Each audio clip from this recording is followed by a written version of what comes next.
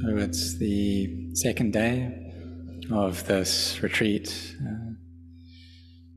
And yesterday I talked about developing mindfulness and bringing samadhi to stability with sila, this virtue, as our foundation, and having the support of dana or generosity as well. So this all works to help us travel to Nibbana.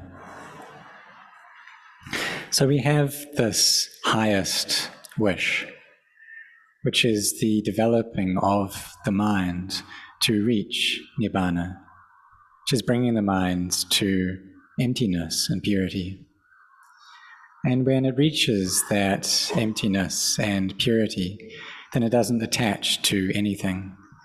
There isn't any one there who is pure, and there isn't any person who enters into purity. It doesn't exist. So this is the genuine Dhamma. So for most of us, we wish for the very highest thing, for the mind to reach the state of Nibbana. But before we get there, we need to put in our efforts first. So, for example, if we're someone who isn't generous, then we train in generosity, both this external and internal generosity. So on the external level, it's that of giving material things. And we do that to the best of our energies, but also in a way that doesn't bring harm to ourselves or to others. And this is something that we do consistently already. So we sacrifice, we give, that's a lot or a little, in line with the power of our faith and our financial means.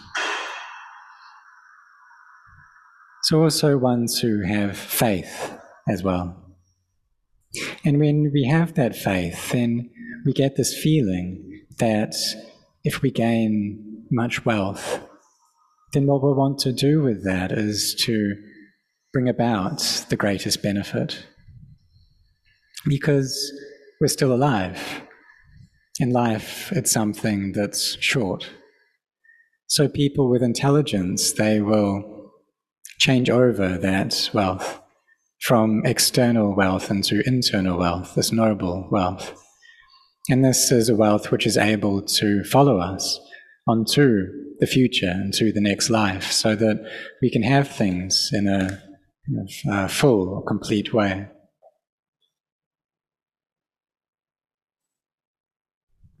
So this sila or virtue is also a wealth as well, this noble wealth. So yesterday we took up the precepts, whether it's the 5 or the 8 or the 10 precepts. And through this practice of sila, we look after our actions of body and speech so that they are peaceful. If there are any emotions or sense impressions which come into the mind, then the mind still proliferates in line with that. There's still the sense of self that comes up within the heart.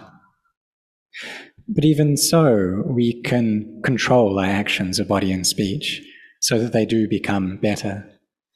Perhaps in the beginning we weren't able to keep sila, but as we carry on, then it becomes better and better and we're able to do it.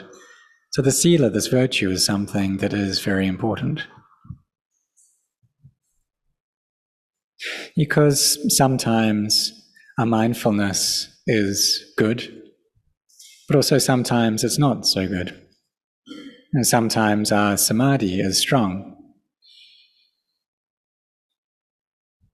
And when the samadhi comes about, then it brings about a buoyancy of both the body and the heart. And the body can feel very compact as well. And so this happens for some people, that their samadhi gathers together, maybe in their foreheads or in their nose or the chest or the navel, that it feels very firm and compact at that point.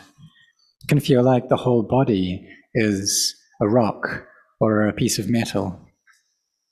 And so this is a feeling that we gain within the heart. And when we leave that state of samadhi, then the mind has energy. Even though it receives these sensory experiences, it doesn't shake with them. That there's the stability and strength there. So we take that stability and peace to contemplate and to gain knowledge, to study. When the mind is in a peaceful state, then during that time it's clean. So it's like water that has dyes put into it, and the water changes color in line with that, and it becomes turbid and murky. But then we take those colors out, and the mind becomes clean again, or this water becomes clean and pure again. Or if it's been stirred up and there's sediment kind of mixed up with the water, then we allow it to come to stillness, and then that will fall and the water becomes clean once again. And we're able to see right into the bottom of that glass or the bottom of the pond. So the same too with the mind, we're able to see all of the impressions or the objects there within the mind, see the arising and ceasing of the thoughts, and see how this is true with proliferation as well. We see that these things, they're not me, they're not mine. That we take up this body to contemplate as well. So we see the body, which we once perceived as being beautiful, we see that that's not the case. This body that we take as being me, as being a self, a source of happiness, as something that is constant, that we see clearly for what it is. We see how it changes in line with causes and conditions. We can see this with clarity. How it's not a self, myself, it's merely a body. It's not a being, not an individual, not me, not you. So this is the developing of the mind, and this happens in stages. So we start off as patujanas, ones who are thick with defilements. And all there is just self there. Everything we do is for me. That there's no interest in other people. And then through that, we harm ourselves and we harm others as well. And this just creates a lot of chaos. But from that, we turn into people who are virtuous. There's still a self there, but that self is better. It's a virtuous self. Because if there isn't this quality of sila dhamma, this virtue in the world, then the world will break apart. There'll just be harming of each other, and it'll be very difficult for anyone to live here, for anything to survive, the things with life and the things without life.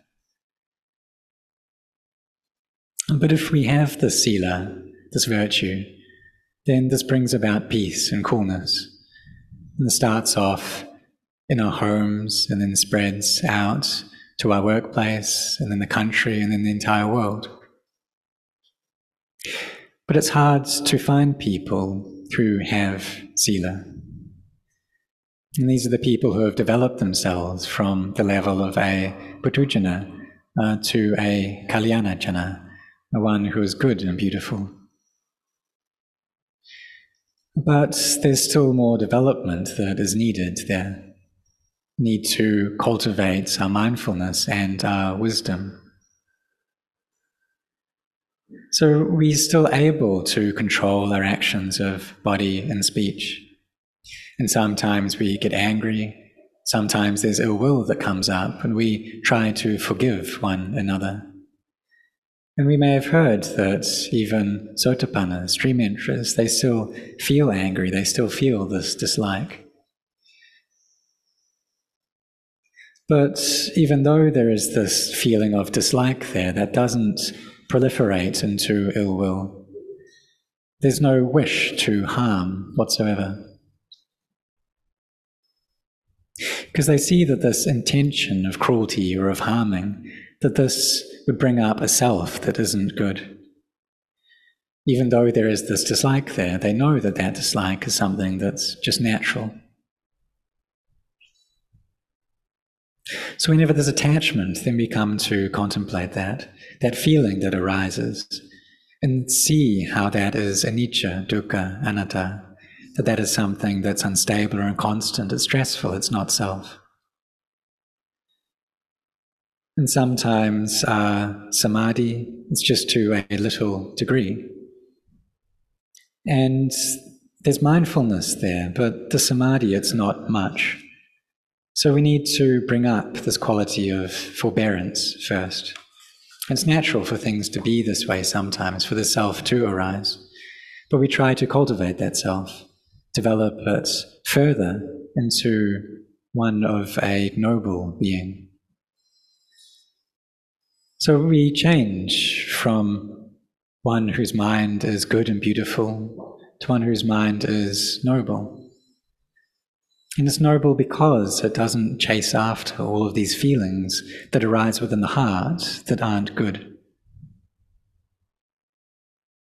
So there's this effort to bring up goodness, to bring up skillfulness and merit.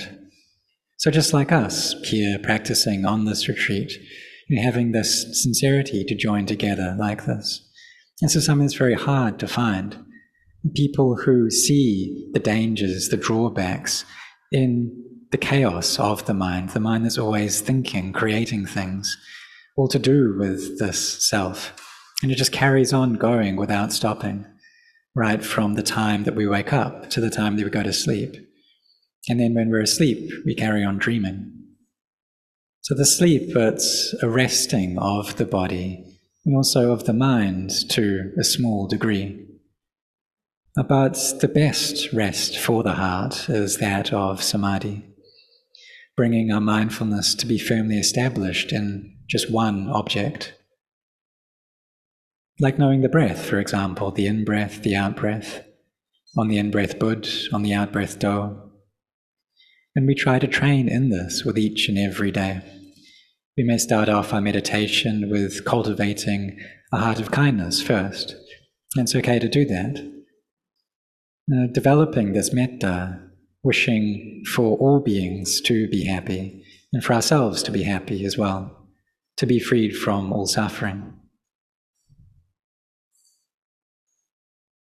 Also ask for the barami of the Buddha, the Dhamma, the Sangha to protect us. And there's no need to fear death or to fear going insane. Because what we're doing is we're practicing on the right path. And sometimes people wonder whether if they engage in this practice, they'll go crazy. But we need to look at ourselves, kind of have a sense of ourselves. And if we're someone who's very tense and very stressed, then that's not right. So we need to be aware of ourselves. So we bring about this sila so that we're firm in that, making our samadhi firm as well, and then bringing the mind to peace so that we can see the Dhamma, so that we can see into sammuti, its conventions, and then reach vimutti, liberation. You see, all things that we know, remember, perceive, that all of these are conventional things. These material things that we give names to, but we realize that in actuality, those names aren't there. They don't actually have a name. They're just conventions that we use in order to label that particular thing so that we can talk to one another. When we practice, we contemplate this, that we call one kind of animal a chicken, another a duck, another a mouse. And these are the suppositions that we bring up. But when we understand the truth, then we see that that's not the case. But if there's delusion there, then we think that this is really what it is, that this thing really is a chicken, it's really called a chicken, that this is called a bird, that birds can fly, and that a rat can't fly. and we understand things in this way. But when we develop the mind so that it reaches this peace and emptiness comes up, and we see that all things are conventions, and we understand that this isn't really the case. This liberation arises, seeing, knowing comes up. We see the Dhamma, we see nature, we see the Dhamma. We see that this self, it isn't me. And this is seeing the true self. Before we took the self as being me, and this was a deluded attachment that we had. Clinging to physical and mental things as being me, but that's a delusion. But if this wisdom arises, and we see all physicality and mentality as being things that are unstable, suffering, and not self, we see all things in this way, that these are conventions. It's like a telephone or a phone. In English, that's called a phone. In Thai, it's called thorasap. And this is a meaning that we give to it, to this piece of technology that we use for communication. But it's the same with male and female, with chickens and ducks. That if there's that delusion there, then gender arises. But if the mind has been well established in peace and brought to stillness and with one object, then there won't be any feeling of male or female, that I am this gender, or I'm a layperson, or I am a monk. The mind has been brought to stillness like this, and it sees how all these external things are just conventional things.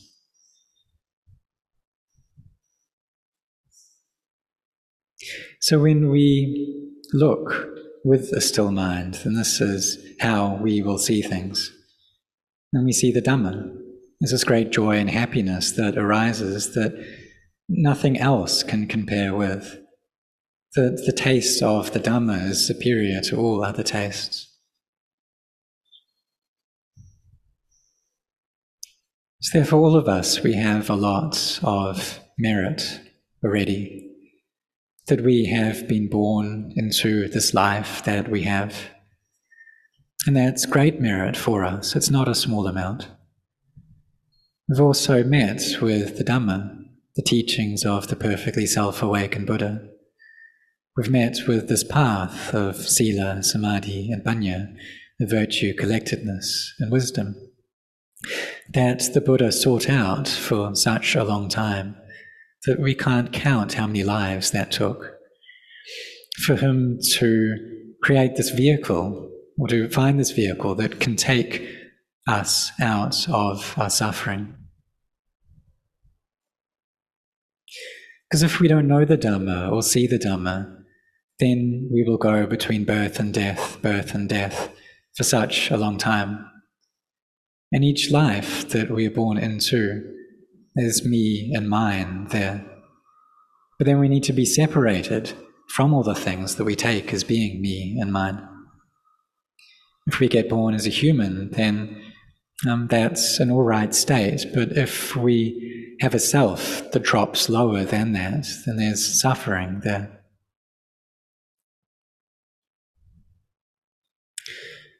So therefore, the Buddha has laid down these teachings already, and this practice of sila, samadhi, and panya.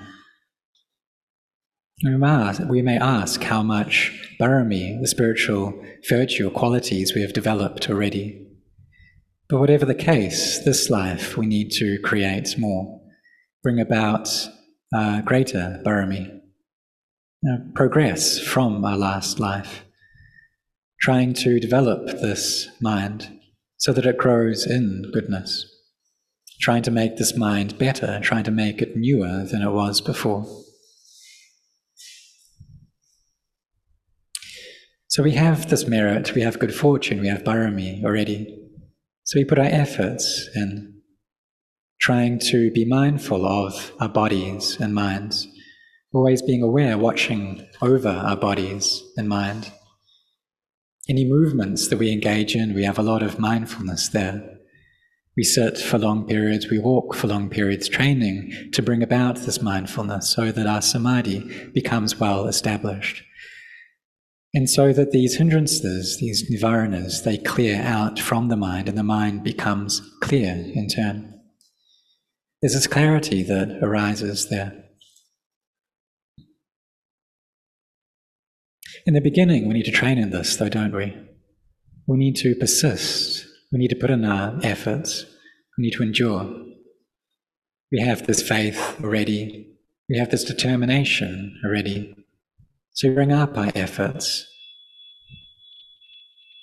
Knowing that in this life, we need to make it there. We need to be sincere so that our mindfulness becomes well established. So that we are firm in this path of practice and we don't shake. So that we have this really firm faith within us.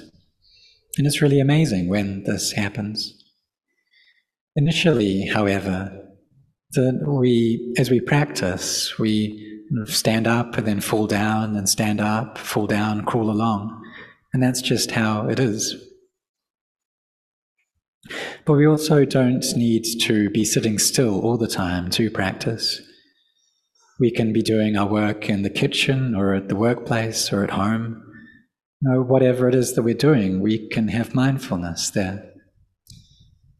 That if we need to think, then we use our thoughts, but as soon as we're done with that, then we stop. We don't allow the mind to go into the scatteredness, but rather we collect it together into peace, making the samadhi firm. And this is something that it's not above our capabilities. It's not above what we're able to achieve through our efforts. That we can become noble disciples of the Buddha. And we can walk this path that the Buddha has laid down, and we can see the Dhamma for sure. So may all of you be sincere in this, in making this mind clean and clear, and getting it to that point, putting in the efforts, contemplating into mentality and physicality, seeing how this is anicca, dukkha, anatta. Sometimes there are painful feelings there, and these are things that we should forbear with. If our samadhi and our mindfulness is well established, then we can contemplate these painful feelings. Any pains, irritations that arise within the body, that we bring these up for contemplation. Looking into this body and how it is a heap of pain or suffering. Trying to separate the mind out from these feelings, seeing the feelings as being merely feelings. Training ourselves in this way because we know that in this life we're going to have to meet with these painful feelings, both in the body and in the mind. So may all of you set your hearts on this.